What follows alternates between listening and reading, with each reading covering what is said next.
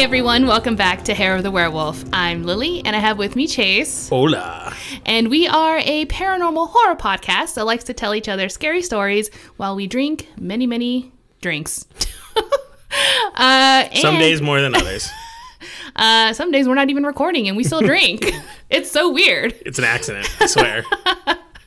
Well, we like telling each other like true scary stories. Allegedly true. Allegedly true. It really depends It makes on... it more fun if you pretend it is true. Right. What you think. Who knows? Maybe it is. Maybe it isn't. But either way, what are we drinking today, Chase? Boom. Even though it's Oktoberfest season, I am feeling super hoppy. So I'm drinking a La Cumbre Elevated IPA OG. Nice. Whoop, whoop, whoop. So I'm pretty excited about it. I haven't had an Elevated in longer than I care to admit, and it tastes divine. Yeah, it's really good. Lily, however, she's like, I'm too good for beer because all I see in front of her is a shot glass. And it was filled with rum. There's also an Nalgene water bottle, which is not filled with rum, but you know what I meant. But it is a clear liquid. It's called the anti-alcohol. Yeah, it's the cure. So anyway, I don't know. Do we have any announcements or anything that we need to say? No, I don't we think get into so. it? We're gearing up for October. Do you want to talk about what our plans are for? Oh, you know what? Let's go ahead and announce some of the things that we're thinking about because I don't see a reason why to wait. I mean, We're almost there. Yeah, why we're not? gearing up. This September is one of the longest months because we're just desperately waiting for October. It's also super long because we're packing up to move at the end of the month, but that's a different issue.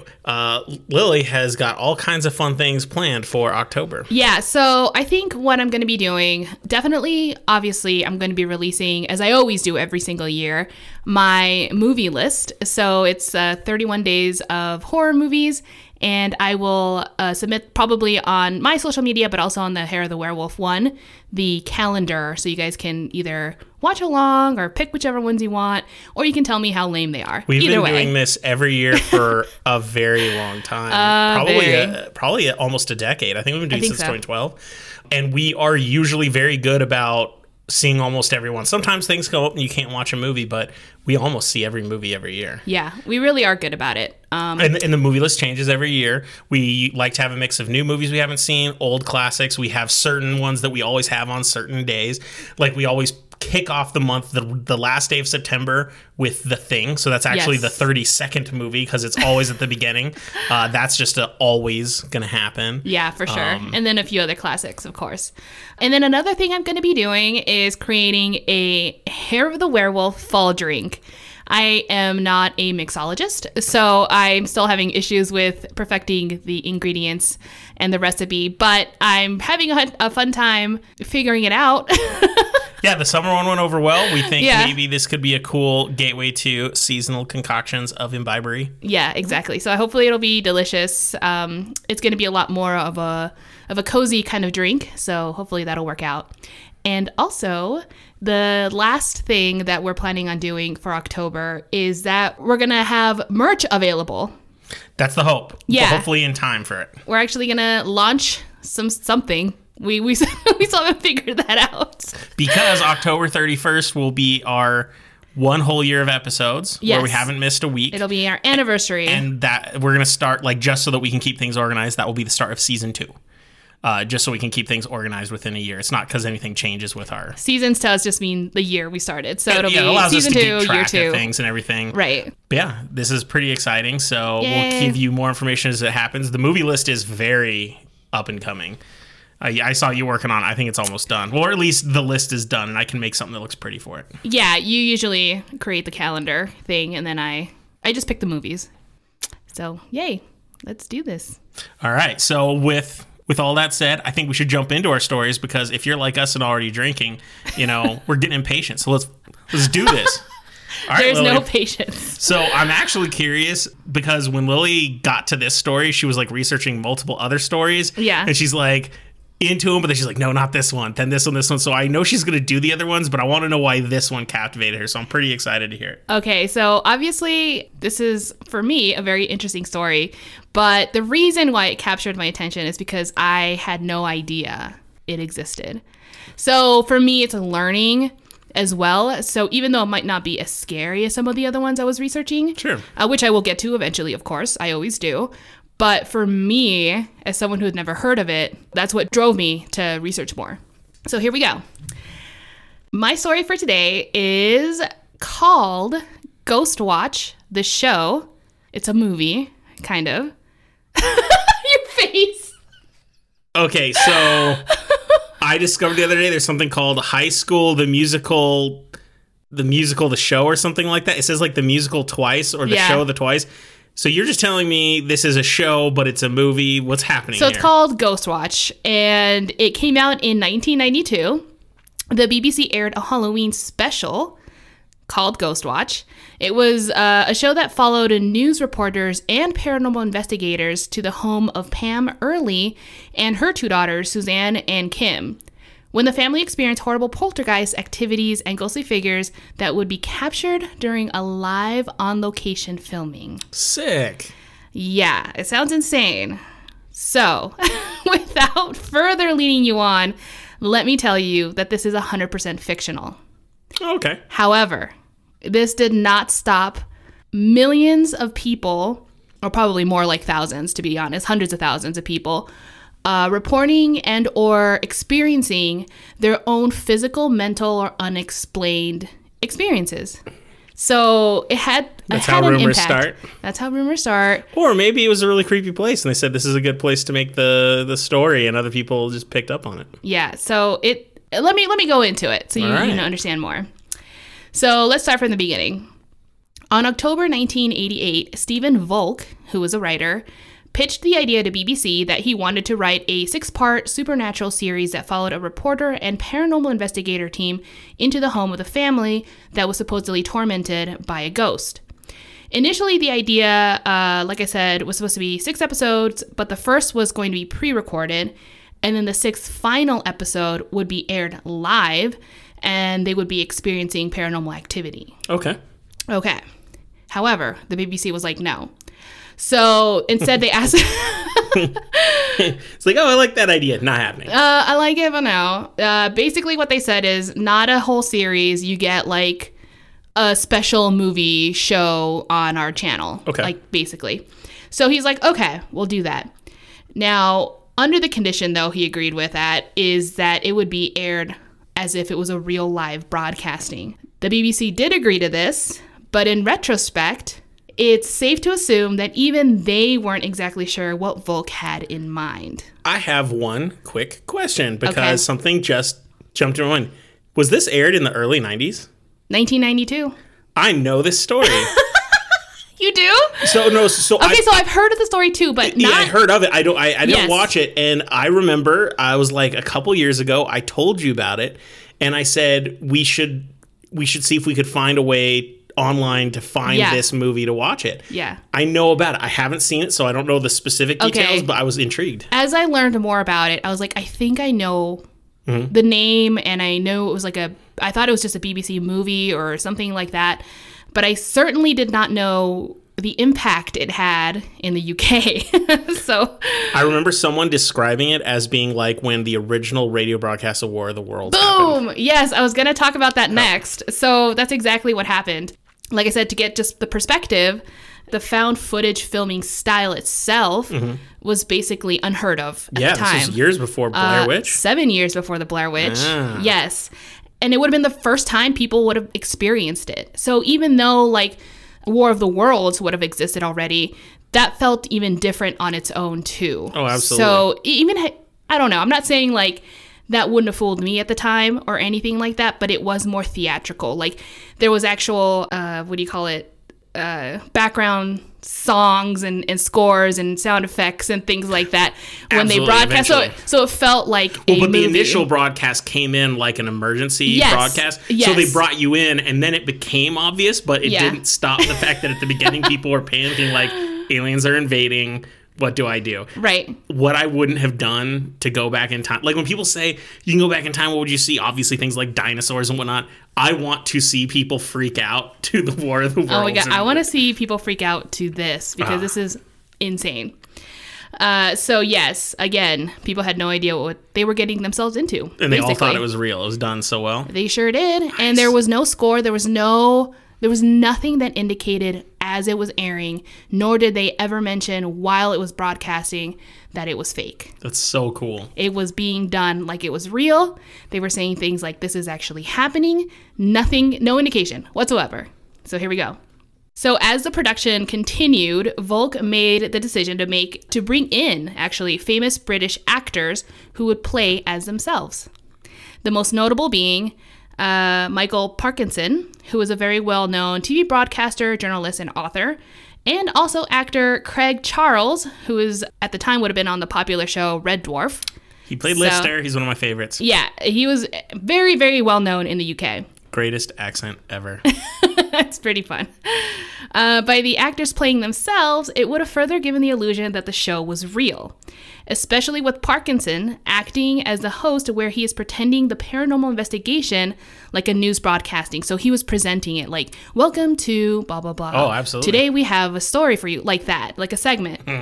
While the audience watches with him, the events unfold in real time. So the camera goes back and forth. Do you know what I'm saying? You know what I'm saying? Yeah. Okay.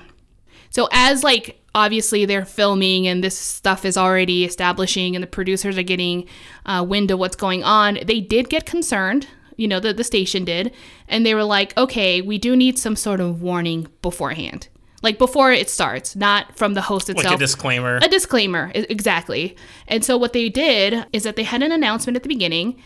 And then a second thing they did as well was include writing credits at the end of the movie, indicating that it was fictional. So but you know, you had to look for it. You kind of had to like figure out what that meant. Well, let's also be fair. If you're traumatized by something, when the credits are rolling, the last thing you're thinking is like, wait, there's credits. You're sitting there going like, oh my God, the world's a really scary place. I'm going to die. Exactly. So, I mean, I don't barely count that second one, but okay. Yeah, I didn't even know who the director of Fight Club was, because when I first saw that movie, I was so young, it had an impact on me. Sure. That, like, the credits rolled, and I was like, that was so real. You're like... As an adult, I was like, oh my God. It's forever changed. I was such an angsty teenager. We all were, Chase. We all were. But the one thing that they did do is provide a phone number, which was presented within the movie, shown by Parkinson, encouraging audience to call and share their own paranormal experiences. The number was 081-811-8181. That's easy. It was a real number. The idea was to make it like operators were standing by to receive real phone calls, but in reality, when you called the number, people were greeted by pre-recording messages informing them that the show was not real.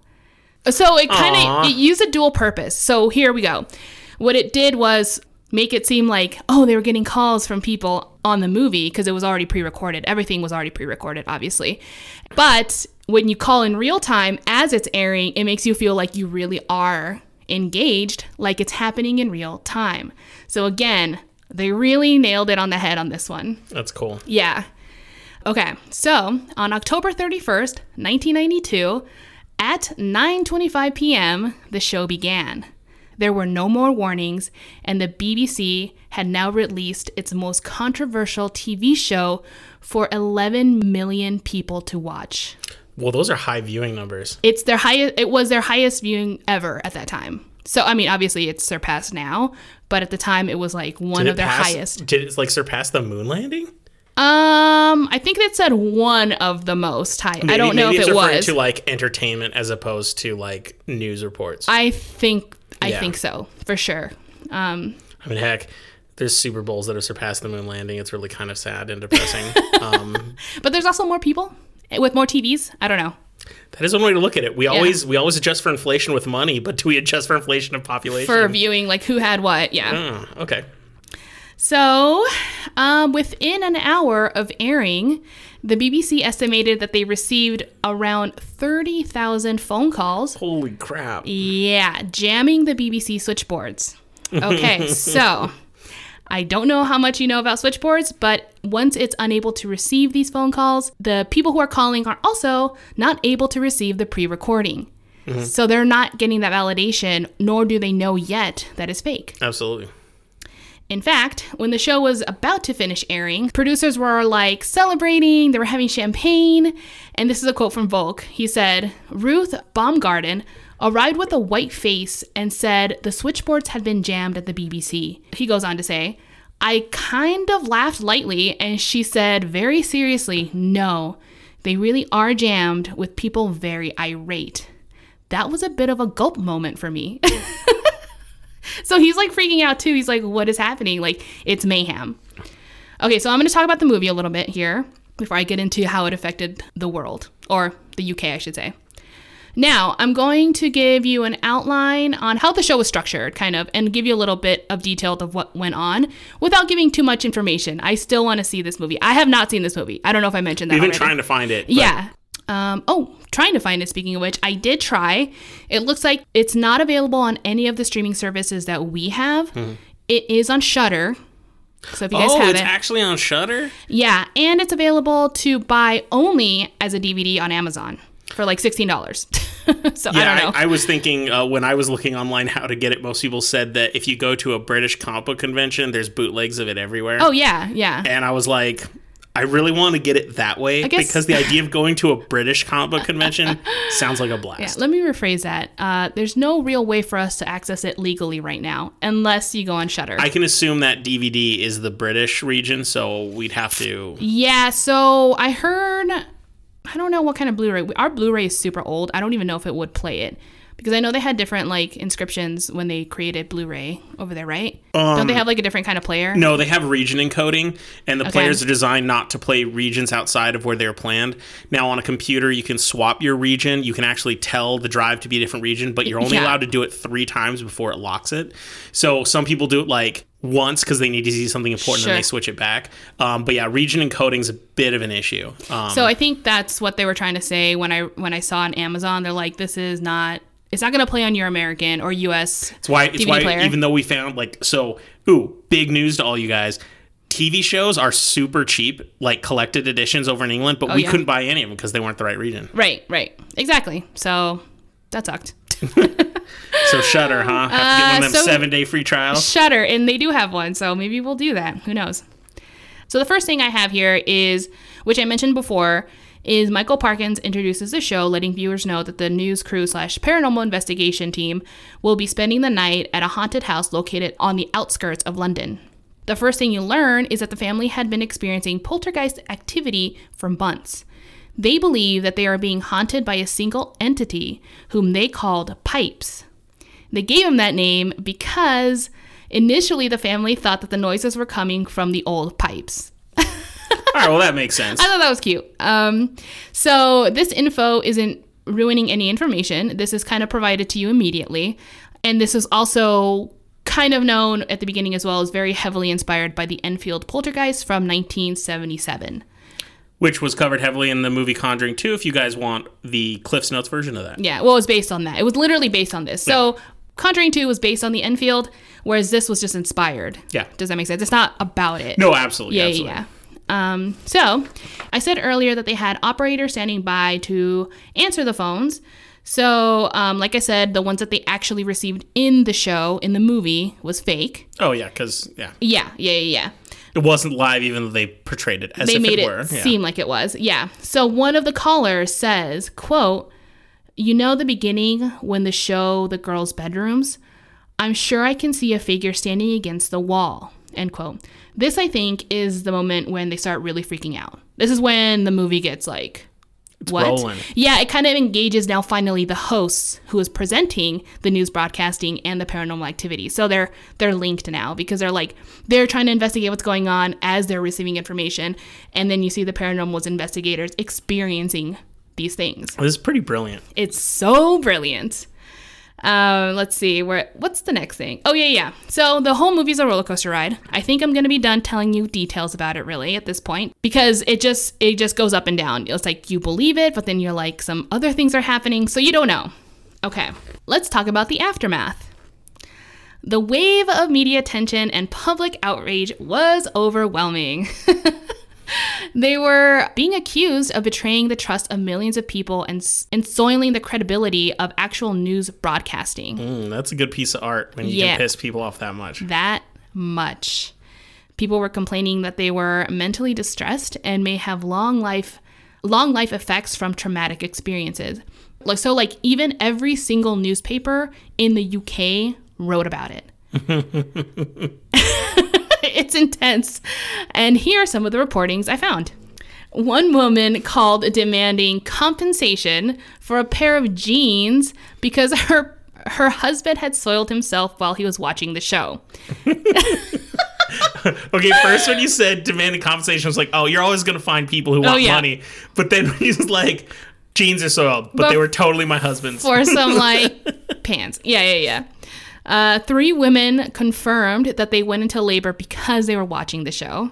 They were in such distress. Fear babies, huh? Fear babies. I know. Maybe that's how my sister was born. Man, that's totally, like, on Reddit, they have, like, the one sentence... to help you write a story, like they just give you a sentence. Writing prompts, I think. Yeah, writing prompts. How amazing is this idea of a baby who's born because their labor was triggered by fear has like lifelong lasting issues because of this? I think there actually are studies about that. Well, I meant a story, but that's supposed to be scary. Sure. I'm sure there's studies. I just meant for R.L. Stein or Stephen King to write some good hokey story. Yeah. Do you hear that? Do it now. Do it, Mr. Stein. You too, Kuntz. Okay. Yeah, we didn't forget about you. Phantom's bomb. Yeah. So bomb. Oh my God, where was I? Oh yes, labor. People reported that they were now experiencing their own paranormal activity in their home. So they're starting to be like, oh, I think either they were just so scared. Yeah, they're just scared. Or, what I'm going to say next, a priest called the station letting them know that although he was aware the show was fictional, the images and the implications of evil was enough to invoke real evil into people's lives, particularly demonic ones. So he thinks that things surfaced. Things are coming. So what if there was so much distress caused by it, it weakened the constitution of so many people that it allowed them to become weak for the stuff that always existed to get to them. They always say that this stuff only affects people who are weak, but what if it was just so scary? Or turns them into believers. Made so many people so weak. Yeah, because if you're such a skeptic and then you truly think this is a thing that's happening, like, whoa, we're finally getting evidence, the evidence that all skeptics have been waiting for and turn into believers, this leaves them into a vulnerable state. Yeah. We're on to something here. We're on. Yes, I agree. Okay, so from that, the British Medical Journal published an article in 1994, so this was 2 years after, that 2 boys, one 10 and 11-year-old, were diagnosed with PTSD. They linked the cause to Ghostwatch. The boys had been admitted to the psychiatric unit where they were treated. The 11-year-old said he had experiences like, quote, sleep difficulties, nightmares, fears of the dark and sleeping alone, fears of ghosts, intrusive thoughts, and panic attacks, end quote. This was not the only incident that children were diagnosed with PTSD that was linked to the show. But this, that's just like the big one I was able to find in the medical article or whatever. Just to put it out front, I feel really bad for the kid. I'm sad that he's going through stuff. But what I'm hearing that sounds like is he might have been a kid with a lot of problems and was just looking for a trigger. And this just happened to be it. So that's actually, okay, that's fair to say. But at the same time, maybe that trigger wouldn't have been so hostile or even exist if the show had been more open about the fact that it was fake. Okay. I mean, people didn't know. If you tuned in just literally right after the announcement, you would never have known. But I'm just saying, I think movies portray it. If you're telling scary stories around a fire, the people most affected were the people who are going to be scared anyway. Okay, that's fair. That's just the way I'm looking at it here. I suppose. We'll see. Another incident occurred in Nottingham. The Denham family sat around on Halloween and watched the show together. Percy and April Denham, parents of Martin and Gavin, noticed that their son Martin was progressively getting more and more agitated as the program continued. I should mention that Martin, although 18 at the time, had a learning disability that caused him to have a mental capacity of a 13-year-old. Okay, so yeah. Okay. So while he was watching the show, his parents also saw him begin to curl up into a ball and become almost unresponsive. Aww. I know, it's sad. Like he was unable to pull away from the television, like he was hypnotized, is how she put it, the mom. Immediately after the show ended, Martin became obsessed with Ghost. His parents claimed that even his personality began to change, like he was in a trance. To make matters worse, the family's home also had a faulty central heating system that caused banging or knocking sounds all throughout the wall. Well, that's not going to be fun. That just sucks all around, for sure. And unfortunately, just 5 days after the show aired, Martin committed suicide. What? I know. Oh. I'm sorry. Yeah. I was going to say, well, maybe he'll turn this into something really positive but man, oh, poor kid. No, it went really dark there for a second. That's sorry. heartbreaking. Yeah. He was, sorry about this again. He was found hanging from a tree at a nearby park with a makeshift noose he made out of a plastic hose. He also left a suicide note that read, quote, "If there are ghosts, then I will be with you always as a ghost," end quote. Whoa. Yeah. The parents were furious, understandably. So I can see why they would have a hostile reaction towards this. Yeah. Yeah. These are just some of the stories that surfaced. Wow. They're made the most popular. The parents blamed the show for his death, which led to an official investigation conducted by the Broadcasting Standards Commission. The BSC had a few choice words to the creators as well. They concluded that this was a deliberate attempt to cultivate a sense of menace.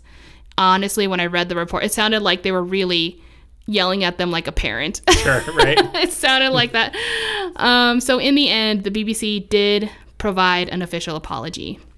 You want to know what's really creepy? So, in one of the fake calls that you hear on Ghost Watch is of a woman telling the host, quote, "They won't go to bed. I can't direct them away from the TV. I don't know what's going on. They won't take their eyes off the set," end quote. So it was very similar to what was going on with Martin. Yeah, super creepy. That's really creepy. Yeah. Not surprisingly, the BBC decided to ban Ghost Watch and decided to never mention it again. Yeah, I remember reading that there was enough controversy. That's why you can't find it anymore. Yep. They literally pretended like it never happened. Much like most embarrassing moments in my life. Which I understand why, but at the same time, they did accomplish something amazing. They were even nominated for a British Academy Film Award that same year.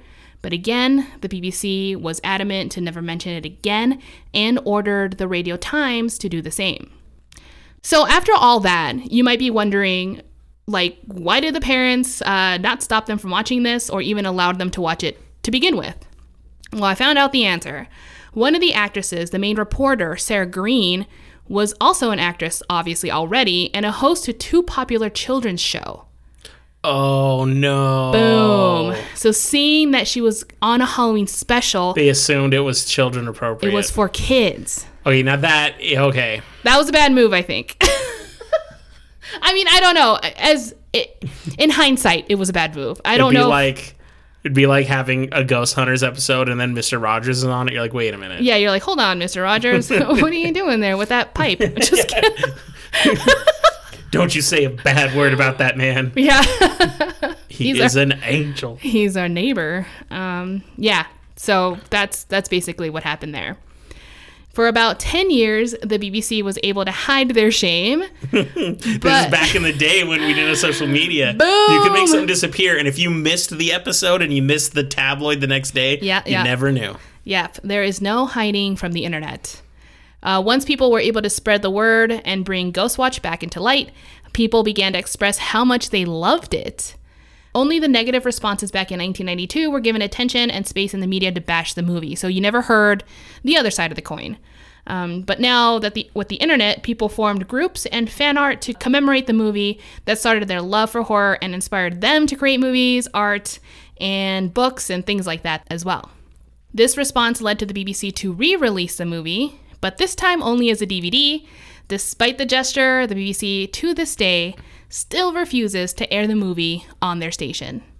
So and now, because it's in the 90s, it would be so cheesy and old school, like no one would fall for it. Well, they're not going to fall for it. And at this point, I think a lot of people know about it, especially in the UK. Yeah.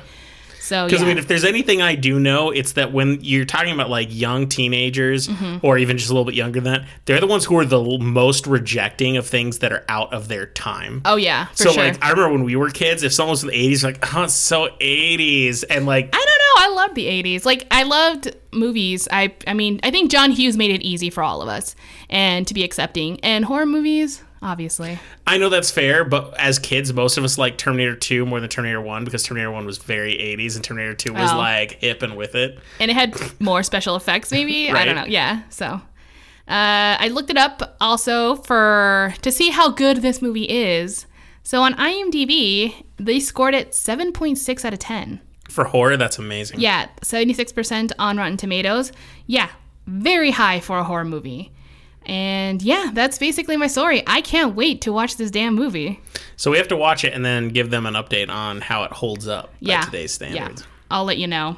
I do want to give real quick credit to a YouTube channel called Inside a Mind. I got a really, really good substantial information from them that let me research into other things. A little bit shout out there because really, really good channel, by the way. Well, I got to say, it sounds like the people who made this show were just absolute geniuses ahead of their time.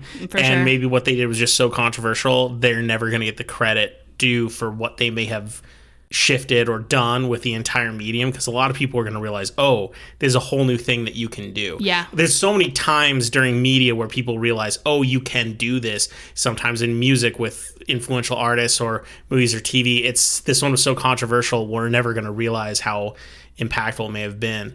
That said, it's always important to acknowledge the sad things that come with it, like that poor kid who, Exactly. I hope his family has been able to deal with that. It's just a really sad story to hear.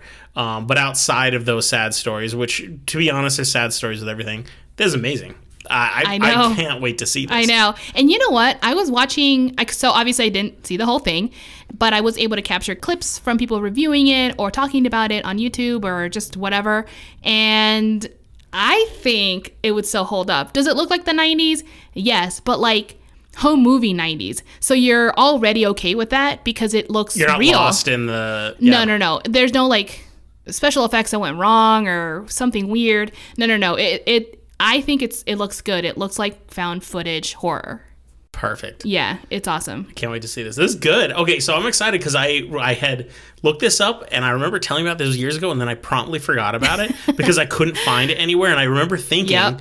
when I first saw it a couple years ago, it said, if we're ever in England, we need to go to comic convention. And I we didn't were even in know. England, but there was no comic conventions while we were there. No. We might have been able to find it, but we can get a Shudder account for at least a short Just while. for a second. Maybe I for agree. October. I'm definitely putting this on the list as a side thing. Like, obviously, I know not everyone's going to want to subscribe to Shudder just to see this movie, but I'll put it as an alternative, like, you can watch this movie that is available in the US or Ghost Watch, which I recommend. So here's an honest question for you. Imagine you are back in 1992 and you want to call with a story because you're scared. Mm-hmm.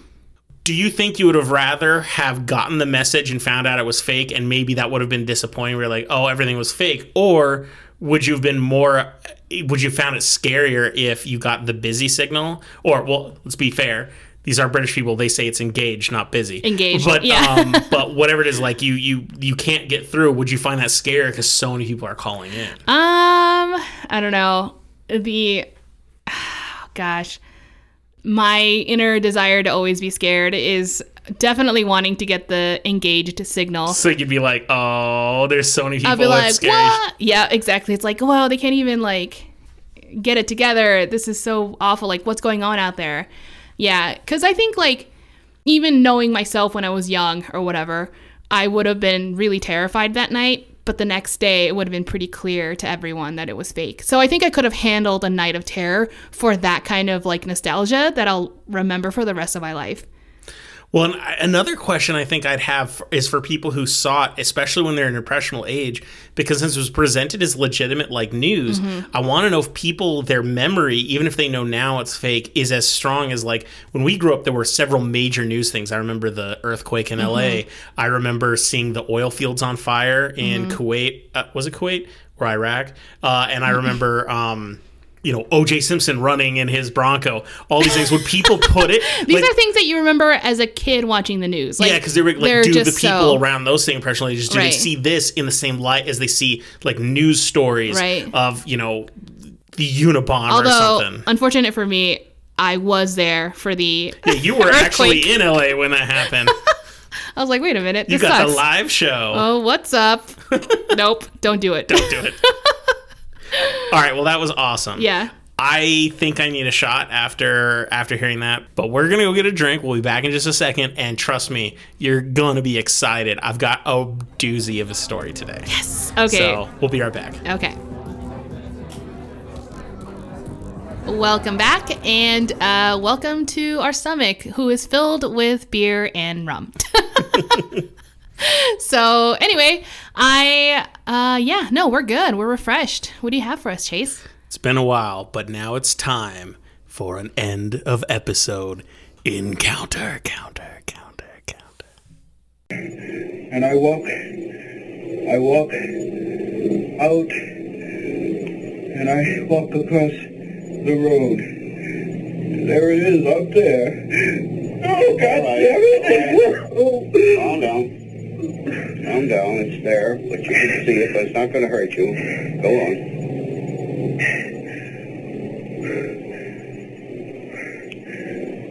Why doesn't it go away?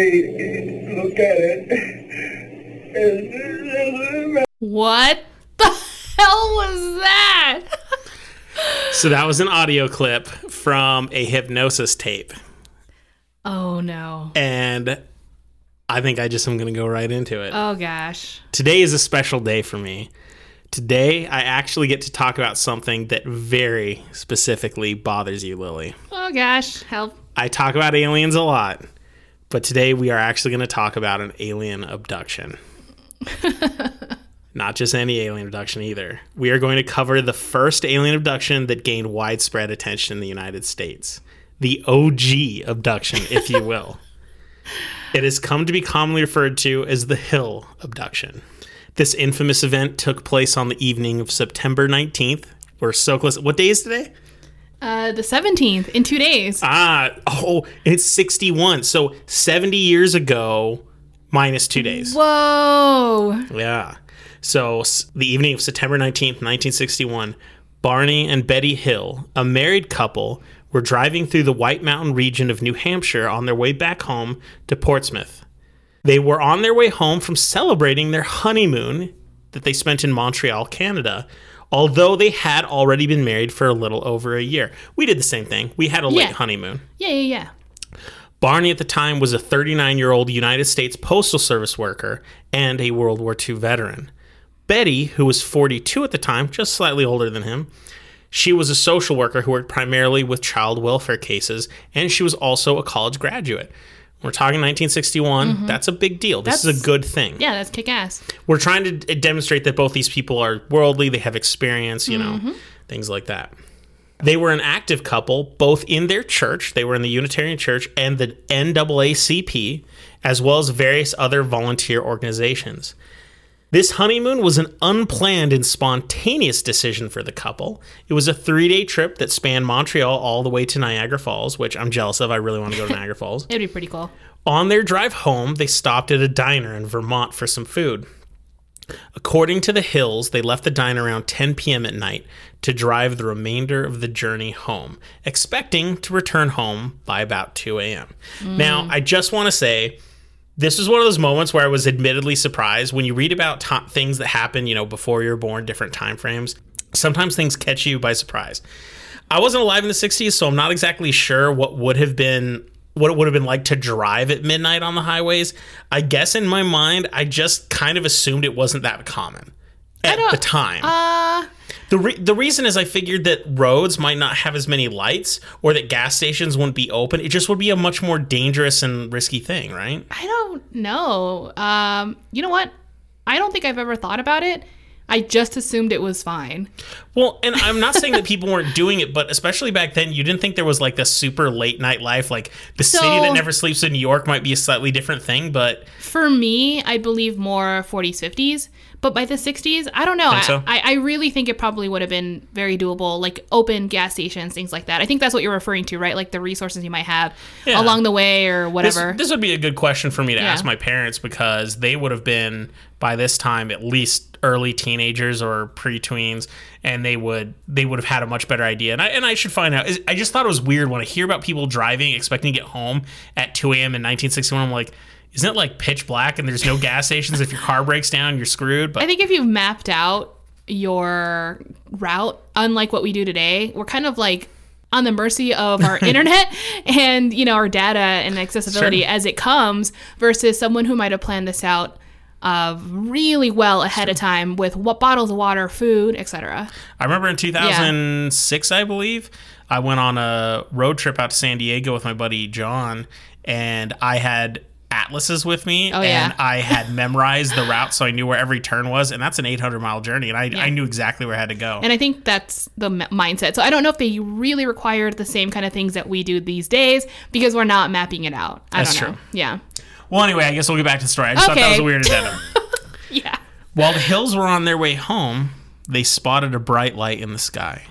It appeared as if the light was following them, and increasing in brightness the longer that they drove. As they drove through the winding roads, the light seemed to mirror their path and rarely disappeared out of sight behind the trees. No. Barney, who was an aviation enthusiast, wasn't immediately concerned.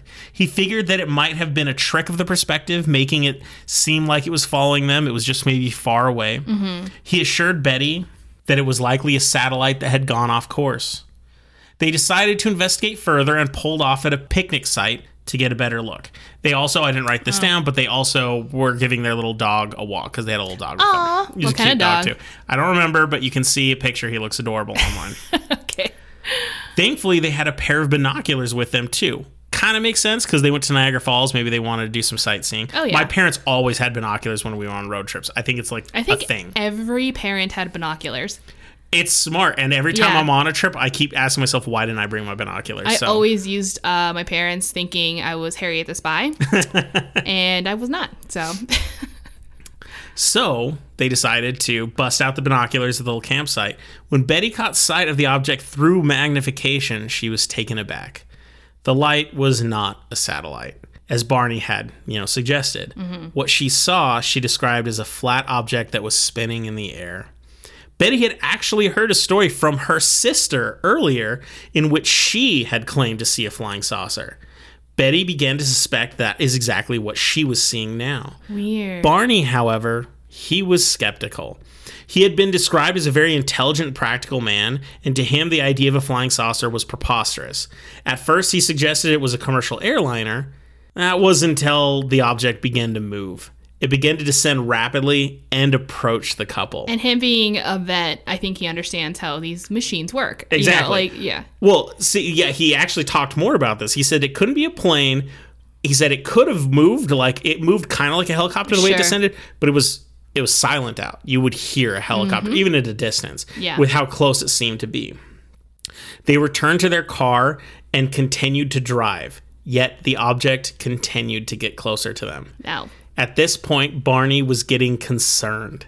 He grabbed a handgun he stored in the car and put it in his pocket. That's how you know. Oh, that's how you know it's serious. Yeah. So in one of the recordings earlier, talks about how he was screaming, saying, "I need to get my gun." And when in hypnosis, "I need to get my gun," he had to pull it out of the trunk and put it in his pocket. Oh my gosh. So he grabbed his handgun that he stored in the car and put it in his pocket. Once the object got to around 100 feet from them, Barney stopped the car, but left the engine running. He got out and walked into the adjacent field, leaving Betty in the car. At this point, he could clearly see the object. It was around 40 feet long, 12 meters for metric, but it was not a plane. It was rotating. It was a flat, round object with windows and 2 red lights along the sides. The word pancake is used regularly in their descriptions. Barney says he saw gray figures in black glossy uniforms looking at him through windows along the side of the object. Ew. He said they were anywhere between 8 to 11 of them, and they were not human. He then claims he heard a voice telling him to keep looking. At this point, the craft allegedly began to transform or adjust, and 2 wing-like objects emerged from the sides, and a long object began to descend from the bottom. At this point, Barney began to panic and ran back to the car screaming, quote, "They're going to capture us," end quote, to Betty. Oh, God. Now, and is she seeing this as well? She's seeing this. Okay. So I am also going to preface here, I read this story told through 4 different sources, and the vast majority of it is identical, but there's slight changes. One of the stories said that he felt the urge to raise his gun, but he couldn't. Another one never even mentioned that. So I'm piecing together stories and trying really hard to make sure all of this is as accurate as possible. Okay. So some stories might disagree with some of these things, but for the most part, this is But you're what giving we an have. overall I'm doing accepting... my best. Sure. To No, make I it know. a I conducive understand. story. Yeah. He got in the car and they sped away, and the object rapidly pursued them. Betty put her head out of the car window to try to spot the ship. It's at this point that they began to hear weird beeps and other noises that felt like they were reflecting off of the car or possibly even coming from the car. The car began to shake, and Barney and Betty lost consciousness. Oh, my God, no. When they regained consciousness, 2 hours had passed. Furthermore, And they were in the car? Yep. Oh, God. They had traveled 35 miles from their previous location. Holy shit. Just lost some time here. I'm actually sweating. I'm so nervous. Okay, go. When they finally reached their home in Portsmouth, New Hampshire, around dawn, they took stock of their situation. They realized that both of their watches had stopped working and would never again work. Whoa. Betty's dress had been torn at the hem, zipper, lining, and near where her sternum would be. You can even see a picture. It's a big Oh, hole. fuck no. Okay. Barney's shoes, which were dress shoes, by the way, had noticeable scuffs on them. I assume, this is back in the 60s. Having a nice pair of shoes that you kept buffed, Yeah. that's a big deal. Like, is. it's not like today you might see a scuff on your shoe you didn't notice. Like, oh, I must have hit something. But If this anything, is, today we're like, yeah, the dirtier my Converse looks, the better. Exactly. But this Anyway. is back when people took pride in their shoes. And let's be honest, I don't think shoes have ever been as good as they were in like the mid to early 20th century. Sure. Their binocular strap was also broken, and both of them described feeling off and not themselves. Barney also felt compelled to examine his lower half, particularly his genitals. Oh, God. However, he found nothing in examination. They also noticed concentric circles in the trunk of their car. They claimed that compasses would behave erratically when it was moved near those circles. Whoa. And when they pulled it away, the compasses would behave again. Did they sorry, you might say this. I'm a little... Absolutely. No, two please. shots in. Please, ask. But did they ever use a Geiger counter or anything like that? I didn't find anything about Okay. that. But radiation, I'm going to talk about in a second. Oh, okay. Okay. No, great question. And I have no evidence that anyone else saw this as well. Okay. The circles or what happened with compasses. Okay. Got it. They both tried to piece together what had happened, during that moment of lost time, including drawing pictures of what they could remember. They both were pretty much missing the exact same things. They had spots of moments. Oh, okay. The Hills actually contacted the Air Force to report the incident because there was an Air Force base not far from where this happened. Okay. They were concerned about radiation and wanted to take necessary precautions. Now, the military did do some form of investigation. I was having trouble finding out how the lengths of it, but it didn't seem super in-depth. And this information was at least forwarded, if not fully investigated, by Project Blue Book, something we mentioned in previous episodes, but we're not going to go into that because it's not important to this story. During this investigation, the primary suggestion to them from the military was that they had mistaken Jupiter in the night sky. Oh, I swear. I swear. I swear. I think we should keep. And I swear by the moon. Sorry. And Jupiter. I think we need a counter for every time someone says it's like a star or a planet, and then once we get to like 10, I have to take like an extra big shot or something. Why? But anyway, one thing that is important that I didn't see in a lot of them, in a lot of the reports, but I saw in a video, and I saw it because she was being interviewed, and I saw her say, and this was back in the day, that the military base did confirm that they tracked an unidentified object on radar at 2:14 a.m. in the exact area they claimed to So have they seen this knew. stuff. There was something. Like they knew it was there, but they didn't know There was literally what was going something. on. Yeah. So many of the stories that missed that until I saw her say it from her own lips. I'm like, ooh. And it was like old school 60s interview. I'm like, all right, we're going to talk about this. It's real. Yeah. Over the coming months, both of the Hills experienced anxiety, sleeplessness, troubled dreams, and other signs that they had undergone a traumatic ordeal. Betty would soon begin to have very vivid dreams related to the incident that she would eventually document by writing them down. Oh, smart. Now, I'm going to talk about what she wrote down later because I'm not going to talk about it now. I'll talk about it in a second. But the Hills would also talk with friends and church groups about the incident, but made no effort, none, to seek publicity or fame for this encounter. It would be years before the mass media got wind of this event. But the reporting to the military and everything was documented as happening years before. So it's not like they said, oh, this happened years ago and it So they didn't. have proof of it occurring, obviously. There's evidence that it existed because there were even local stories wrote about it back in 61. It would not make mass media for years. Sure. Okay. This is important because that makes it unlike most UFO encounters. I agree. And obviously, going to the military first is definitely not a move of someone who wants to be just famous or like make up something, because otherwise the military might be like, no, you're dumb. There was nothing in the sky or whatever. But there is. Absolutely. And part of me also and they want to keep it under wraps. So and what endears me to Barney is I have this notion that because he was a vet too, he said, maybe this was a military thing, and if I contact them, maybe they'll calm me down and just be like, oh, it was just a military thing, relax. So I bet he was just smart. like, there's a good way. I don't know. I think I might have done the same thing too. If you and me see something crazy, I'm not going to be like, oh, I need to go to the news. I'm going to be like, I'd like to contact authorities and make sure everything's okay. Yeah. That's me. That's a me kind of person. If anything like that was happening, I'm going to put on my chastity belt and be like, get through this, bitches. No samples, and we're going to take a quick break because I need a shot. Oh, yeah. And then we're going to continue the story. So okay, so pour, opening up pour, the pour, bottle. pour. Picking up the shot glasses. Shot time. Cheers. Cheers. I can tell you right now, editing is going to be a little weird later. Okay, go ahead. So, as I said, the Hills would talk to friends and church groups about the incident and made no effort to seek publicity. It would eventually break out. There were some news stories at the time, but it didn't get widespread attention, and they weren't trying to get it. In 1964, 3 years after the incident, the Hills decided to undergo hypnotherapy because of multiple suggestions to try to find out what happened to them during their period of not remembering. Yeah. So wait, what year did they do that? 64. 64. So this event happened in 61. So 64 is when they decided to undergo hypnotherapy because they had been bothered so much by sleep issues and all this stuff. They decided to deal with it. This was mostly a personal struggle for them. This wasn't because people were like, what happened?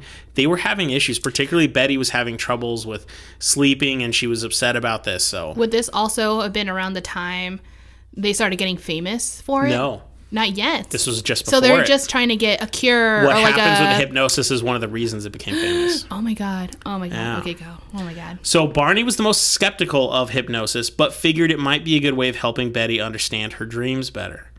They were referred to a hypnotherapist by the name of Benjamin Simon in Boston at the time. And so they were in Portsmouth, which is just north of Boston. I mean, oh, yes. that's a quick drive. That's closer than like Santa Fe is to us. Like, it's just one of them things. At the time, Simon considered the alien abduction to be a fabrication and unrealistic. He was like, this bubkiss. But he was interested in seeing what was going on with their sleep memory lapse. Yeah. He intentionally hypnotized them separately as to limit their abilities to influence each other's recollection of events. It took several months of sessions to gather all the information, but they were able to piece together what seems like the main story. You got a lot of it. I played a clip earlier from one of those hypnosis sessions. Oh my god, that was heartbreaking. That was when he left the car and he went to the UFO and he saw it in the sky. God, his reaction, I don't know. Unless... Didn't feel fake, did it? It didn't... Yeah, I don't know. It did not feel fake was or upset. rehearsed. It felt like... Yeah, it felt real. It was very real. And I'm scared. That's the part that messed me up, is when you hear it, you're like, oh, this is no longer just someone telling me a story. They're feeling a story. They're going through it again. Barney was the first one who was hypnotized. And during his interviews, his hypnosis interviews, which you can listen to on YouTube, by the way, at least the long one, he regularly becomes tearful and upset, at times even yelling or screaming. One moment in particular, when he talks about getting his gun, he appears overcome with fear and emotion. So much so that the doctor has to stop the session to calm Barney down before they continue. Betty was also emotional during her hypnosis, but only required a single moment in which the doctor had to calm her down because she had tears running down her cheeks.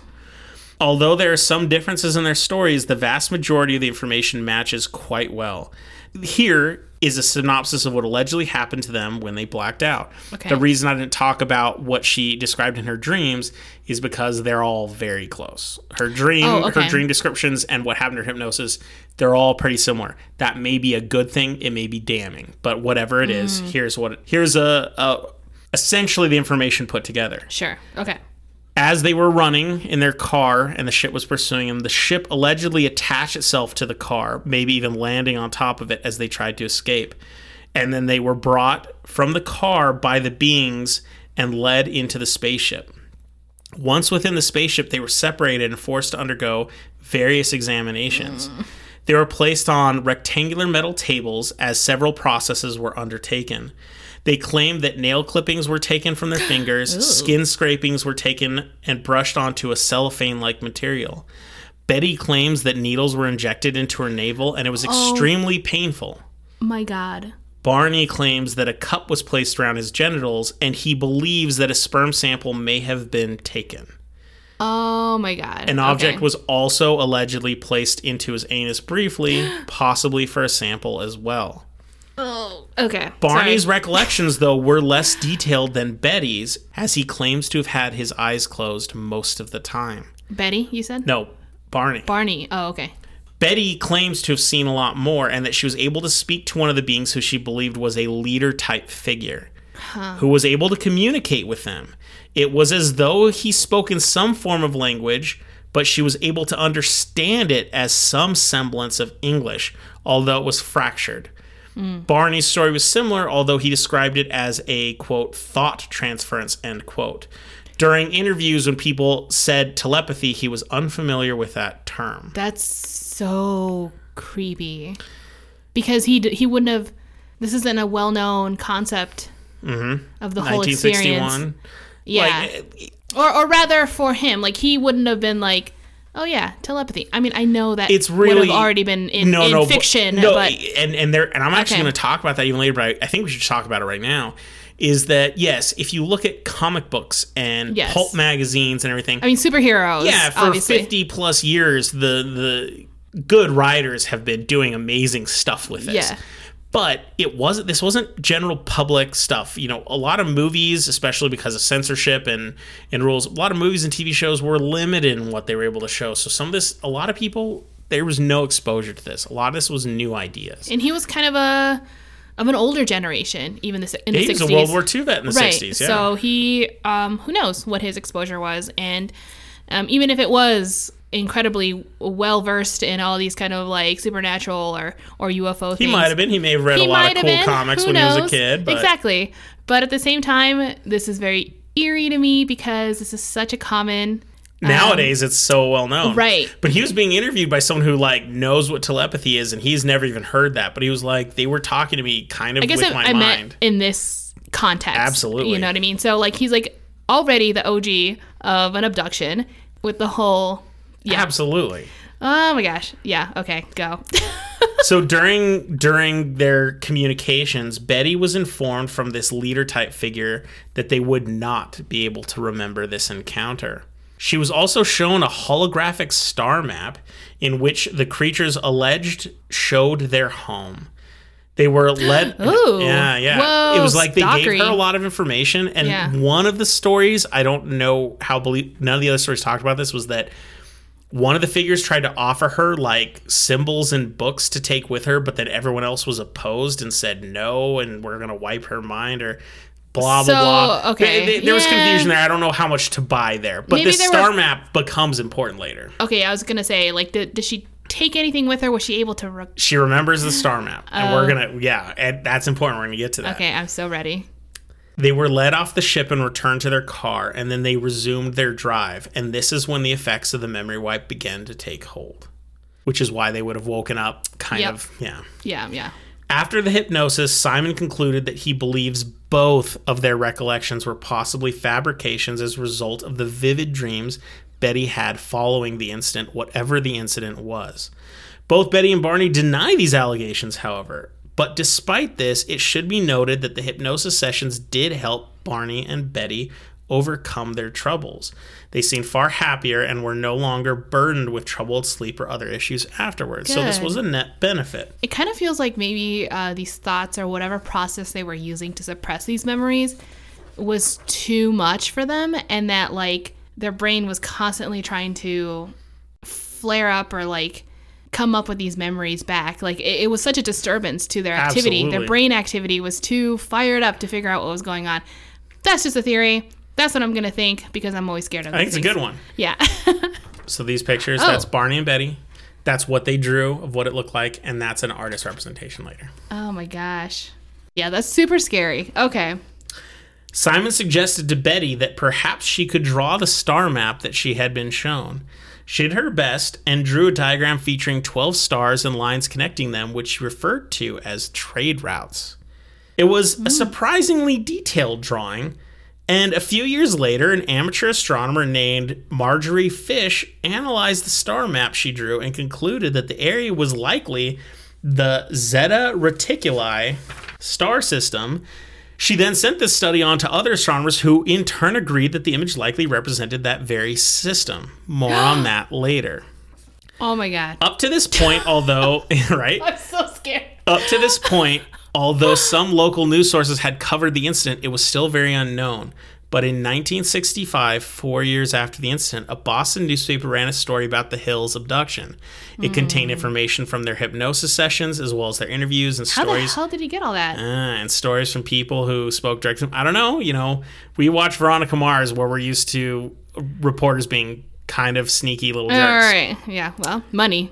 This would be when the story finally made it to national attention, years and years after the event. Even though UFO stories and even abduction stories had existed before this was the first to make an impact in the mass media. For many Americans, it was the first time they'd ever heard of an alien abduction, period. Terrifying. In fact, for many, it was also the first time that aliens had been personified as possibly not friendly or super intelligent, peaceful creatures. Fictional media like comics and pulp magazines, like we talked about earlier, Right. have long had alien villains, but when it came to stories that at least claimed to be legitimate, this was a first for many. This incident was adapted into a book called The Interrupted Journey in 1966 and into a TV movie called The UFO Incident in 1975. Oh. Let's be honest, in the 60s, to turn into a book and a movie within just a couple years, that's a big deal. This is huge stuff. For many, this was as well known as the Roswell incident. So, Wowza. one thing I want to talk about is I've felt that while I do a lot of UFO stories, sometimes I get a little too into my skepticism and critiques, and I feel maybe that detracts from the story. So I'm going super mild this time because I think it detracts from the story, and I want to enjoy the stories for what they are. But I do think it's important that we talk about some of the media reactions to this just for a minute. Yeah. So let's talk to some of the criticisms. Because it was so widely publicized, it means that skeptics, ufologists, and everyone alike were able to see it and break it down and do whatever they want to do. Mm-hmm. So some of the most notable criticisms are that it was suggested that both of them may have been dealing with an extreme form of stress brought on from the struggles of having an interracial marriage in the early 60s. I noticed in the picture, I didn't know if you were going to address that just because I thought for the time, very interesting. And it's a big deal, but at the Yeah. same time, that also sounds like an explanation that would have been made in the 60s because they were an interracial couple. Exactly. And I was wondering where the discredit was going to come from. Because they were both intelligent, educated people, and they were in very supportive societies. They talk about how the church groups loved them, Sure. and they were in the NAACP. They were very enlightened. These were forward-thinking people, and they claimed they were not under undue stress and they had a happy marriage. I totally believe it. So this is a 1960s criticism. Oh, gosh. Another common explanation is that during Barney's hypnosis, he described a scenario and the gray aliens that had multiple similarities to an episode of The Outer Limits called The Bolero Shield that would have aired just a few days before his hypnosis session in 1964. So assuming he saw it, but it's not a word for word. There's some similarities, but you could also say just, it's the way it is. A good writer may know how something was going to come out anyway. Okay. But like you said, we had already heard of other abductions at that point.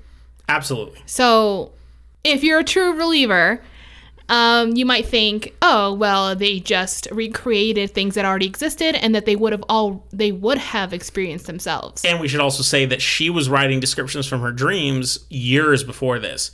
And they were similar. Oh my God, that's right. I forgot about her journal. Yeah. But we should talk about the fact that hypnosis in general is controversial.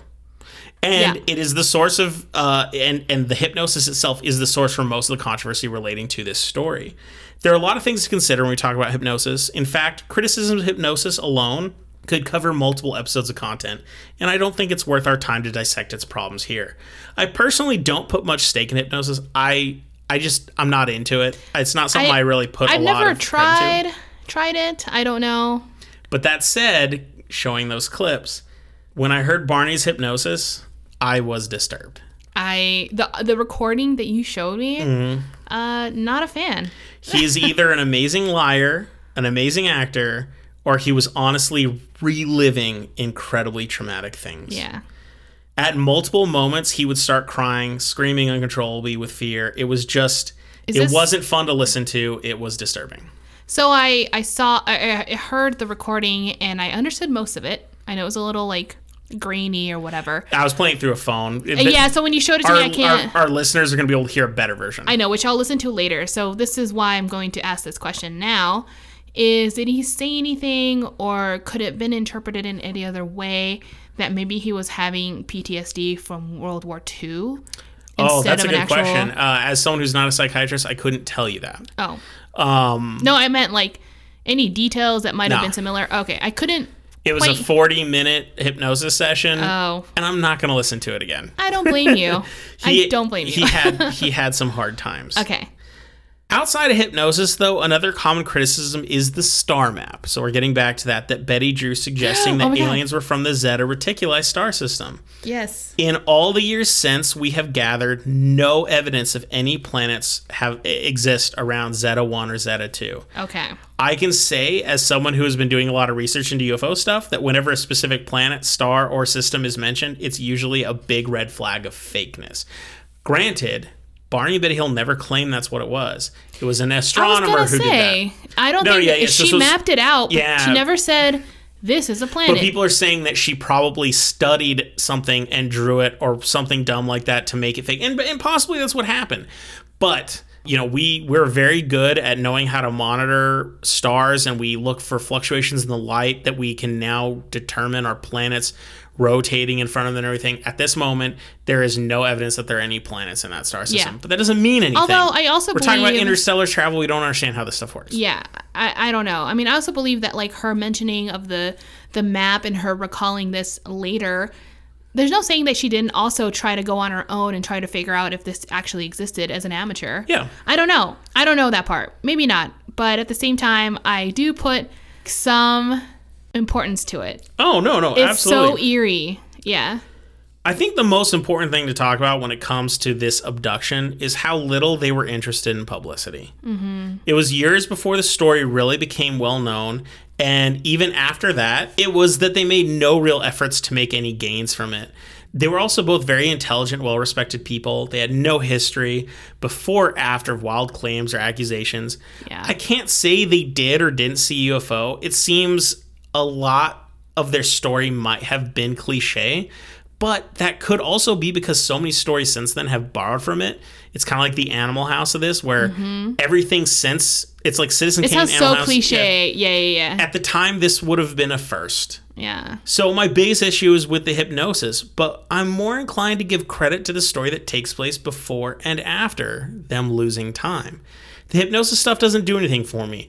And I think the story is just as good if you ignore whatever happened to them. Because if we admit, yes, maybe hypnosis is bonk or whatever we want to say, there's still an amazing story before. And what happened, Yeah. like when they found the tour and everything, something happened. And what to they these reported people. to the military and Yeah. what they said. All these things still are real, or at least, you know, Exactly. enough. I'm inclined to say something happened to them. I don't know what it is. Mm-hmm. Maybe it was just people mugged them and they have a mutual traumatic experience, or maybe something truly bizarre happened to them. Yeah. I don't know. But I found this story incredibly creepy, and while I was reading it, I could not wait to get to the end because I just want to know. And I'm so excited to be able to tell you an abduction story because I know that's one of your beans. You know all my beans, that's one of your beans. Did you say beans? Yeah. Like beans? Yeah, like jumping beans. It makes you jump. Oh my god. I've never heard that You know, before. jumping beans. It's one of the things that makes you jump. Oh my gosh. I was like, beans? Yeah, they're good. Did you ever play the jumping bean games? No, Oh, never. okay. But I am sure since you grew up in the 50s, you'll tell me all about that one day.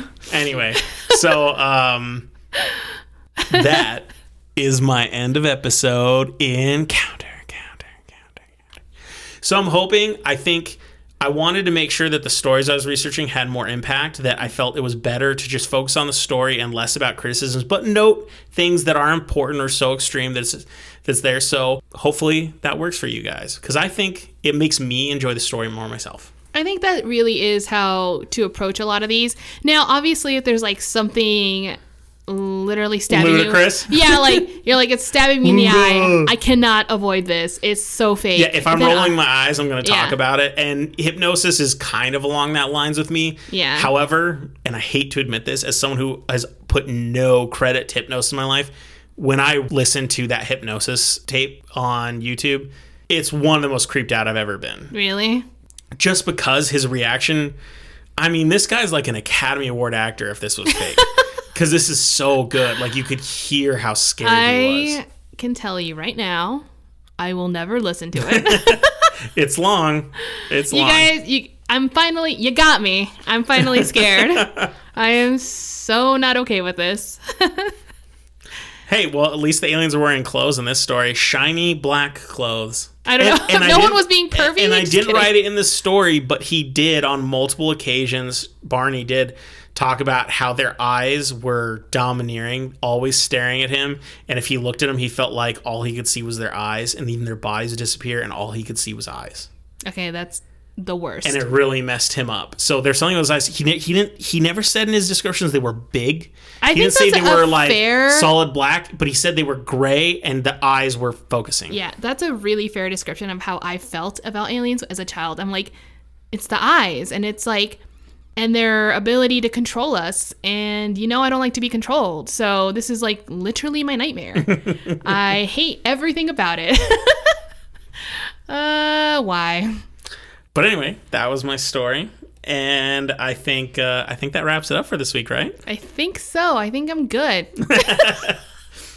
All I know right now is I need another stiff drink. Yeah, and I need to get to editing. So if it sounds weird, you know why. I'm just kidding. No, I'm really going to Drunk stop. edit. I'm going to stop drinking right now. I'm going to get into editing, and then I'll drink after as my celebration. Chase is rolling his eyes. I swear to God. No belief here.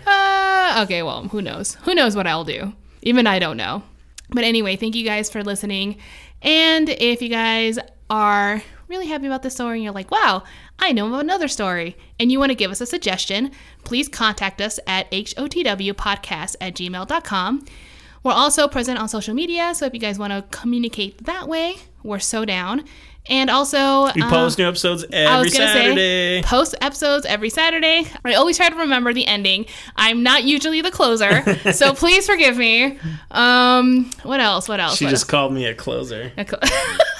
Did you just tip your hat? I don't have a hat on, but I did like the fingers like I have a hat. Oh man, I'm so attracted But to you. not like a milady tip. It was kind of just like a... It was more like a. I was supposed to be like a 1940s news journalist. Like, Yeah. Listen here, I lick my finger. Okay. Yeah, like that. So what else do we need to say at the end? Oh, yes. And if you happen to be drinking with us, then I hope you had an amazing time along with our crazy drunk ass. If not, and you drank the night before and are a little hungover, well, don't worry, because the best cure for a hangover Is fear. Bye.